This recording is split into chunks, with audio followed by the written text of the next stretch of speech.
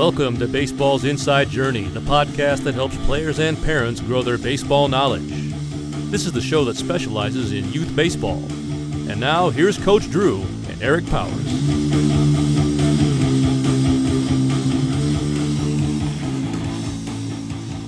Hi, Journeyman. This is Coach Drew with Baseball's Inside Journey, and I'm here today with Mark Yoshino, head baseball coach at Bellevue College. How are you doing today, Mark?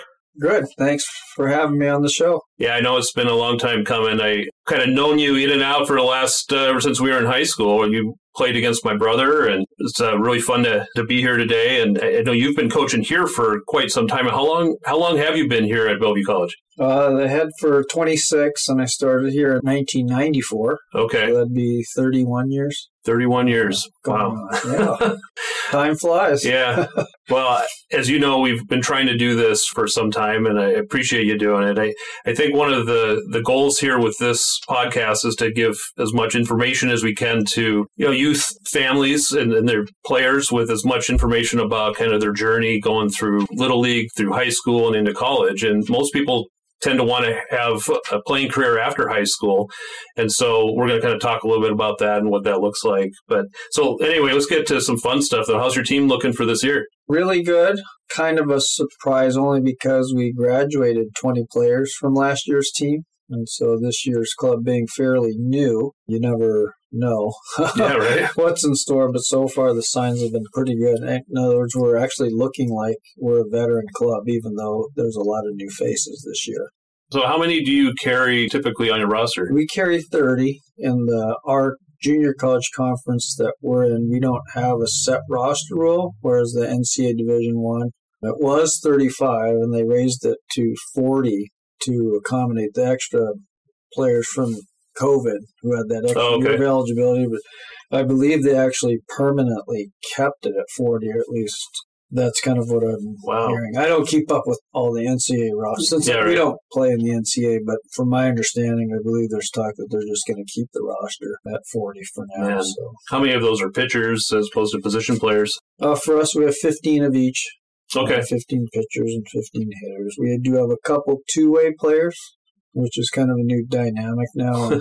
Youth ball and travel ball seems like everyone, all the way up through the 18U level. So even when it starts at 10U, all the way up to 18U, there's kind of a growing number of two-way players. And obviously with Ohtani being who he is, it's more popular than ever. Yeah, absolutely. Everybody wants that right now. And my team included. I'm of course, at 14U, which is what I'm coaching now, I'm reluctant to kind of force kids to only play one position. I want them to do as much as they can as they're going through puberty. But so you're turning over 2/3 of your team. So you're busy during the season, right? And hopefully you have some good assistants. But how do you possibly recruit that many players to restock your team up and hopefully be competitive? Well, we had a couple red shirts that didn't play last year that are pitching now because they were coming off injury. So they didn't play last year, but they're part of the group. So they're kind of hybrid returners, and they're both healthy and ready to go. And they both had arm surgery. So on the elbow. So they're both ready to roll and are good. And then we had 5 players come in from 4-year colleges as well. Transfers. Transfer portal? Yeah. Oh. So, well, that's interesting. I want to talk to you about that because that's a big thing that obviously everybody's talking about now with baseball, football, what have you. So how do you handle the transfer portal? What's it like from a So we don't have access to it at the junior college level, but we just hear, who's in it. Usually it's through dialogue with their summer coach from their youth days who will let us know.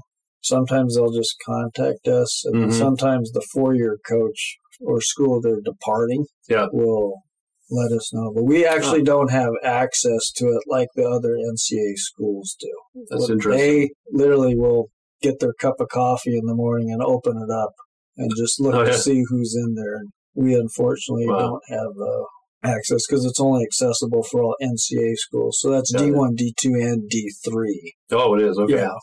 Yeah, so like the Huskies picked up a D3 pitcher last year, and he was a big one of their better guys. So all those coaches at all 3 of those levels have access to everyone at all 3 levels. So communication, obviously, between coaches and some parents too, and things like that is very important to you. How do you vet those players? I mean, obviously, if they were already committed to a D1 program, they're probably pretty strong. But usually they're because they're local, and so they're kind of wanting to play someplace closer. And the main thing I think is they want a situation where their playing time might be at a maximum chance. Because obviously, if they're in the transfer portal and they're not going to go from a 4-year to another 4-year, if they go back to a 2-year, then obviously they're looking for the experience, right? The opportunities that they didn't get in their initial year at the 4-year school. But yeah, it is interesting because we usually have a couple 4-year transfers, but this year was kind of a record high. We actually could have had more, but we shut it down actually. Did you? So I think we could have had up to 7. But how would that have affected, the kids you've already committed to? Yeah, so it's tough. So right now we're dealing with that currently. So we are already pretty much capped for next year, but the problem is we have some players that are in between academically and athletically where they have the option of coming back next year or they could leave after this year. So we actually have 7 of those guys. Jeez. Wow. So we have 7 players currently that could come back next year or they might depart. And so that's kind of affecting our recruiting right now because there's a couple extra players out there that we haven't recruited yet simply because we're not 100% sure if we're even going to have a spot for them. So, wow. And again, that's just under our rules because we like to carry 30, but it's not like we're under an NWAC cap where we can't offer or recruit more players. That's just our preference. If you're a high school player and you think you have D1 talent or you've been told you have D1 talent, do you feel like that landscape has changed a little bit now that this transfer portal is kind of raised its head? It changed it for the guys that are already in college. I think for the younger kids coming up, they're still motivated. So even if they hear about players transferring in the portal, I don't think that's deterring them too much, but it is kind of an educational piece. I think the older and closer they get, we have gotten a couple recruits out of high school who were actually kind of knowledgeable on that, and they actually chose to come here and not go to a 4-year when they had Division I opportunities for that reason. Sure. So rare, but we actually had a couple on our team this year, true freshmen that had 4-year Division I opportunities, but because they saw the handwriting on the wall as far as just the high number and that don't get a whole lot of playing time, they actually opted to come. Money's another factor, too, just because of the cost of 4-year schools is getting so expensive for some of these families. Do you guys offer, obviously I know at the D1 level, it was at 13.4 it's 11.7 or whatever. Yeah. How much can you We offer 11, but they're partial scholarships. Okay. But our tuition's so cheap compared to a 4-year school. So basically the players here are pretty much paying for housing if they choose to live on their own. Sure. So obviously the old school days, 90% of the team were local commuter students. So paying for housing. Got it. Okay. 20, 30, 40 years ago wasn't a topic to discuss during the recruiting process, but now I'd say it's a rarity now for the player to just play at the school, literally 5 minutes from their house. We actually do have a small handful of those guys, but the majority of them are actually still living. That was me. I played here a long time ago, but it was 10 minutes. Correct. That was pretty nice. We have some of those. We have about 5 that this year, but not a lot. Yeah. So. Well, it sounds like it's a real, there's so many different people out there saying different things about how you achieve the goals you want to play after high school. And I think a lot of our listeners typically are looking for any kind of advice on how to get noticed. And one of the things that I'm hearing a little bit about, and now my son is 14, so we're still even at that point where we're not really sure he's going to be going, he's an 8th grader going into 9th grade. And, you hear about these sizzle reels and you start to get, if you've been to any of these perfect game events, you get on those mailing lists and they want you start getting recruiters or these recruiting agencies telling you need to pay $3,000 to get a profile up of them and get started right away. And, everybody wants the best for their son or daughter. But I guess I would ask you is how important do you think that is to kind of get after that right now, or is there maybe a different way?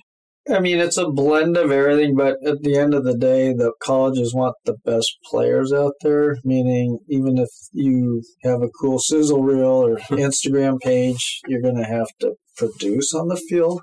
Yeah. And so reality is it's going to be awful hard for a player who's not one of the better players on his high school team to be a successful college player. Sure. So in reality, it's a combination of just talent and numbers, but it's also just productivity throughout the years. I mean, it's the best players are. It is what it is. Yeah, yeah. You do see some players that are really good players as far as their ability to help a team. Yeah. High batting average, low ERA, or whatnot. They don't have the best raw physical tools. There's still schools for those guys. Mm-hmm. They probably won't get recruited as maybe as heavy as a player who has the same productivity in high school and summer ball, but then has a little bit more in the raw physical department. Right. But there's a lot of good high school players that maybe just have average tools across the board. They're very serviceable college players. Do you find yourself going to high school games, and do you have time to do that? Yeah, we use a blend of the summer teams, summer coaches, and the high school teams and the high school coaches. Mm-hmm. And the showcases a little. Sadly, some recruiters will just use showcases only, maybe out of sheer laziness. Yeah. And if it works for them, great. It's one of those deals where you kind of need a blend of everything. So yeah, I can see that. So it sounds like probably good communication with you need to probably know where you want to go to school, have an idea of that, right? And it probably starts there before sending out your sizzle reel to 100 different coaches that have no idea who you are or anything like that. Do you get sizzle reels sent to you?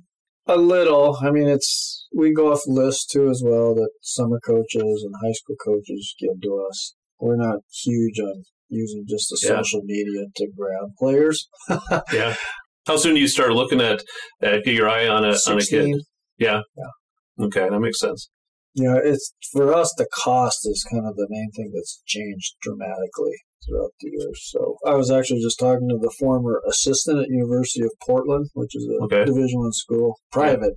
Yeah. He's a pro scout now, actually, and he was commenting just how much the tuition cost has changed, public and private schools, from when he was coaching at a Division I school, literally just 5-6 years ago.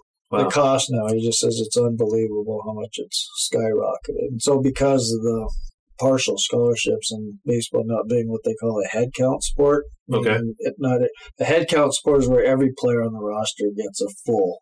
So like men's basketball and NCAA is a head count sport, and volleyball is another one. And I want to say there's only like 3 or 4 where everyone on the team is getting a full. But all the others are what they call equivalency sports. Okay. So the men's soccer and baseball, softball, those are all percentage scholarship sports, meaning that the odds of anyone getting a full are pretty slim. So, yeah. I actually did kind of a seminar with the UW assistant. He said they have 1 player that's on a full. So they have 40 players on the team. Wow. So they have some walk-ons. One's getting a full. I don't know who it is. Yeah. And the other, probably 30, are all in some sort of a partial scholarship. I see. So if you do the math, like UW is over $30,000 a year now for housing and for school. So that's the cheapest in-state option. Yeah. And like I was saying, even the public schools are getting expensive. So we're still on the cheaper side. So we're at $4,500 for the year. For the year? For tuition. Okay. Yeah, when I was here, and I know when you first started here, was Bellevue Community College, and at some point I suppose you might recall when that was, when they switched to Bellevue College. Yeah, a number of schools have switched to just college because they're offering 4-year degrees. Okay. So it didn't affect the athletic program. No. Okay. No. Fun fact, though, we were very close to moving to 4-year for athletics as well. Oh. Yeah. It was in the hopper. So the president at our school, so this was 2016, pretty recent. But our former president and the former Wazoo president, Elston Floyd, who passed away actually a couple years after, they were in conversation of making this Wazoo Bellevue. Oh, interesting.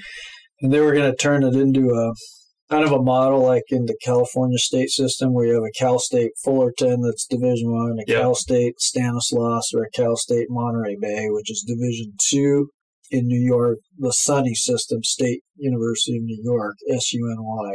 And then they have different titles after that. Texas actually does the same thing. So there's a UT Austin, the big one. Yeah. There's a UT San Antonio. There's a UT Permian Basin, which is a smaller level, but it's all under the University of Texas umbrella. And that's what they were going to do here. They're going to do a Washington State umbrella and then have Wazoo Pullman, Wazoo Bellevue. And we were actually making moves towards going to NCAA Division II or NAI. We actually got informal letters of invitation from both the conferences because they wanted a travel partner or a school in the Seattle area just for budget purposes. Yeah. So obviously having another school add sports and having it in the Seattle region, very convenient. How many other D2 schools are there? Not many, there? So that's why it was from their end. It was like Central? Yeah, Central, Western Oregon, Montana State Billings. Wow. And, there's only St. Martin's. So it's a 14 conference right now. Yeah, wow. So they were, I don't want to say desperate, but they were interested. Really, yeah. Because I actually saw the letter from the GNAC is what their conference is called.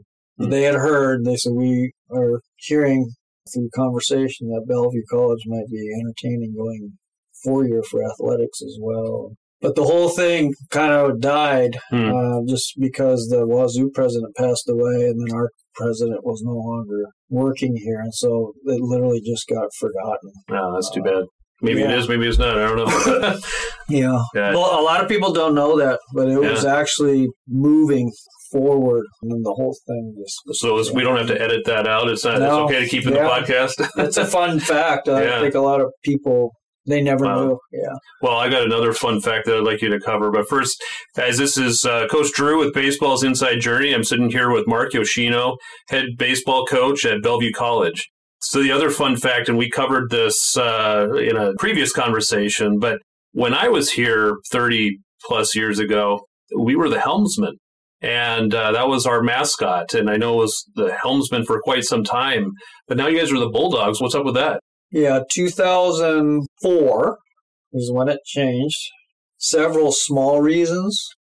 How and when it gained traction to actually just change, I'm actually still not sure. But yeah, a couple people thought there wasn't any identity behind helmsman. People asked, what is that? It's a person who rides the ship with the wheel. People didn't like the logo because they said it wasn't intimidating looking, a guy in a rain suit steering a wheel of a boat. Well, it was unique. Yeah. And then it just kind of became a vote. And the sad thing about it is there was such little student interest in this topic that the athletes themselves had to run over and stuff the ballot box to choose the new mascot. And there were less than 100 total votes. And Bulldogs was the top. I didn't count, but I do know for a fact there were less than 100 because the head of the student body that was running the vote. So they put it to a vote to change the name, and then they did another vote for the names? Correct. Okay. Correct. Oh. So it was Bulldogs, Panthers, and I forgot the third option. It was... it's a bummer, man. Yeah. We have the old helmsman logo still. A lot of pride. Yeah. The teams were... the history of the school is the basketball team that won NWAC, all the track teams, the baseball. Men's soccer has a huge history here. NWAC titles back when they were the helmsmen. I still identify as a helmsman. Yeah.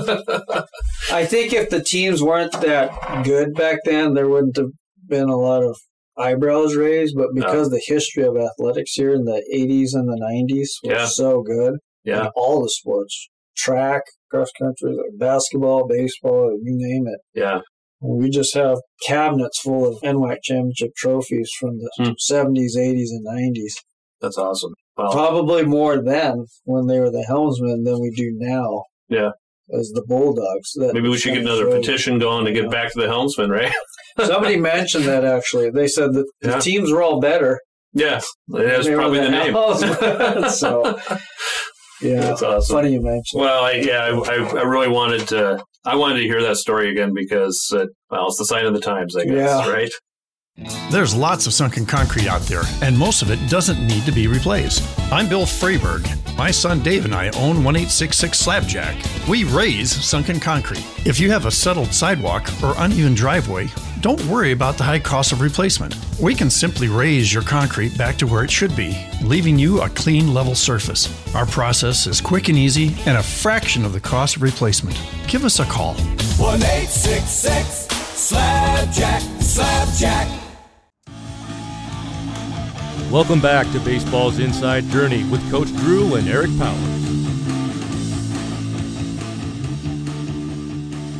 Gosh, I really appreciate you doing this with us. I think one of the things that I wanted to also just cover before we go is how has recruiting changed, though, for you since, even before the transfer portal, just because, I know that there's like you said, tuition's going up with schools and there's a lot more visibility these days with social media. And for a JUCO or a smaller college, I've got to think there may be some difficulties, or maybe there's some things that might be to your advantage. So it has changed. A couple reasons: more summer teams and more year-round baseball, whereas before that didn't happen. Sure. So there's opportunities to see a kid in a winter workout for a summer team in February. Yeah. 15 years ago, that didn't happen. Okay. Obviously, with film and video and just all the websites, that kind of helps. But in reality, you still need to get out and see the player. Injury is another huge one, meaning because there's so much activity going on, it's become a big concern as far as just roster depth, as far as who's going to still be healthy when they come here and who's not, especially for the pitchers. Yeah. So I mentioned those two pitchers earlier that sat out last year that recovered from arm injury. Well, they were two pitchers that got injured their senior year in high school. So no one's fault directly. Yeah. It's just but that's kind of what the trend is we always average about two players coming in injured. So just because kids are doing more these days, I think we have one 3-sport athlete in high school on our team. So you'll bring a kid in knowing that he's got an arm injury with the expectation of redshirting his first year, and then we hope it doesn't happen. But that's the average. So the other thing that's really changed drastically on the recruiting end is like we talked about earlier, the two-way player. Okay. Yeah. It has made it more difficult because obviously when you're trying to fill positions and you're not sure if he's going to be a pitcher or a hitter. Yeah. So here's how crazy that's gotten, even at the Division I level. We have a pitcher on our team currently who was recruited as a hitter by a Division I team, not as a pitcher. Really? So how do you make sense out of that? You get recruited at a higher level as a hitter, but he's a pitcher here. Why that's happening is because depending on a given day recruiting, the player might be hitting or he might be pitching, and if you miss out on one or the other. The number of two-ways, even before Ohtani, made it big, was on the rise. Right. And it is getting difficult. You can two-way at this level. It's hard at the Division I level. There are a few, but it's difficult. Do you typically see your players coming here with the anticipation of going to play at D1, or are they also maybe coming here hoping to get drafted after their first year? Mainly to go to a 4-year Division I, But that is an option for them, is right? Still an option. It is, yeah. And that if they commit to a D1, that's not an option for them, right? Until they're their junior year? Correct. Okay. Correct. That's There's fewer of those players, though, that are coming here for the draft reasons, although the ones that do, they're reaping the benefits because their competition, so to speak, here is less because there's fewer of them. Okay, sure. So in other words, if a player comes here for draft ambitions and is actually a prospect, he's really going to shine because it's changed in the last 20, 30 years. He's not going to look around and have 20 other pitchers that are equivalent to him. So he's really going to kind of get the attention and people to come out. that has changed. So, and we're a Woodback conference too. We moved to Wood for that reason, so that the potential draft kids would. I always wondered about why it would move to Wood. Yeah. Well, when we did it in '99, the number of players that got drafted doubled that year. Actually, it's kind of slowly dropped since 1999. That's interesting. Part of that is just the way the pro scouts have to cover territory. That's probably another conversation. But they basically have too much territory to cover in too little of time. Whereas the old days, there were more pro scouts and they had more time to cover each region. But now it's literally go here, go there, see a guy one time. Yeah. Unless they're a top first-round draft. Now that you brought up pro scouts, that is actually something that I wanted to ask you real fast is, obviously, if I'm a father of a player that is got options and is weighing their options, your relationship with pro scouts, I would think, and advocating for your players is going to be something that's going to be intriguing to that family. How important would you say that is when you are going on a call to a family to kind of try to get them to come to Bellevue College? Well, they'd have to be good enough, to be a pro player. We actually have one right now, and that's actually one of the reasons he came to Bellevue. Yeah. It was because of the history of the drafted players and the major leaguers and the relationships that we have with the scouts. Yeah. Well, and you've been here for 30 years, right? So you're well known. And oddly, there's still a high number of pro scouts that are still around representing various MLB teams that have been around a long time. So, it is interesting, though. I think advocacy is something that I find when being more on the parent side and a youth coach side, it's just this big, everybody's wondering, what's the right path to take? What's the right thing? What are the right questions should we ask? And I think that's something that seems to be a common theme, is that your coach's ability to communicate with other coaches and with scouts is something that really needs to be looked at by those families. Correct. It really seems that way. Well, I don't want to take up much more of your time, but one thing I really want to, you've been doing this for so long and put out so many great players. I guess I'd like you to give some advice to our young players. What advice would you give to young players that are hoping to play after high school?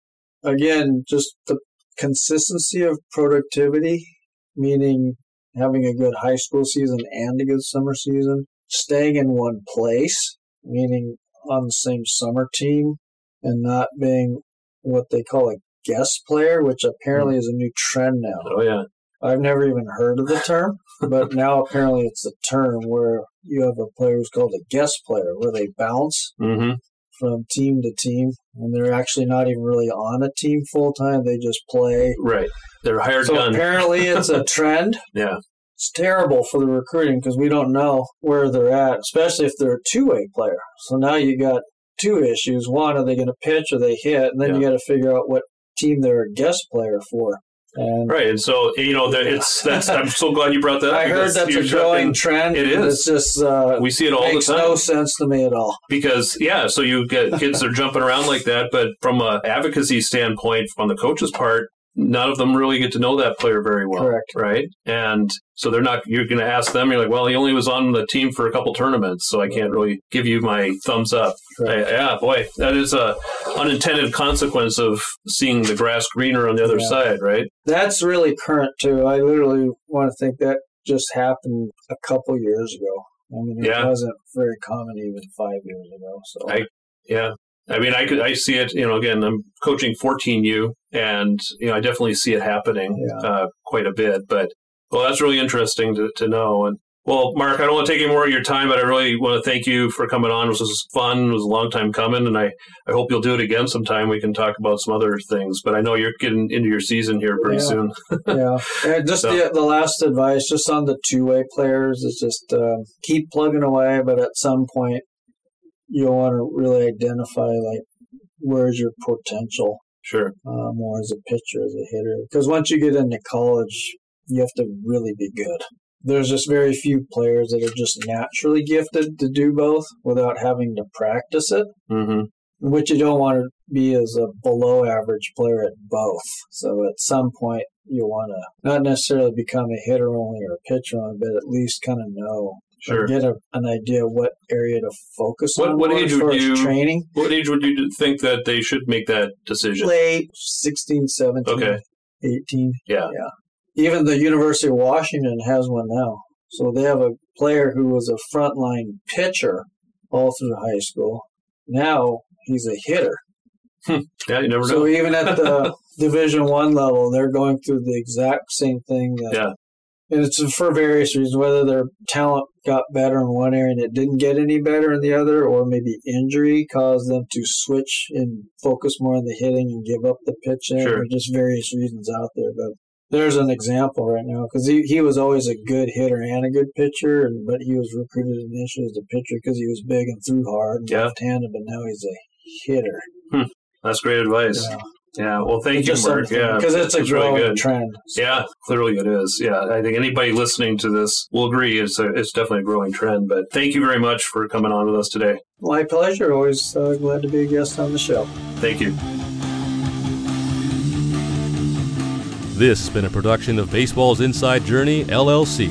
This podcast does not constitute advice or services and is primarily designed for educational purposes only. We encourage your feedback and topic ideas at facebook.com/podcast.baseball.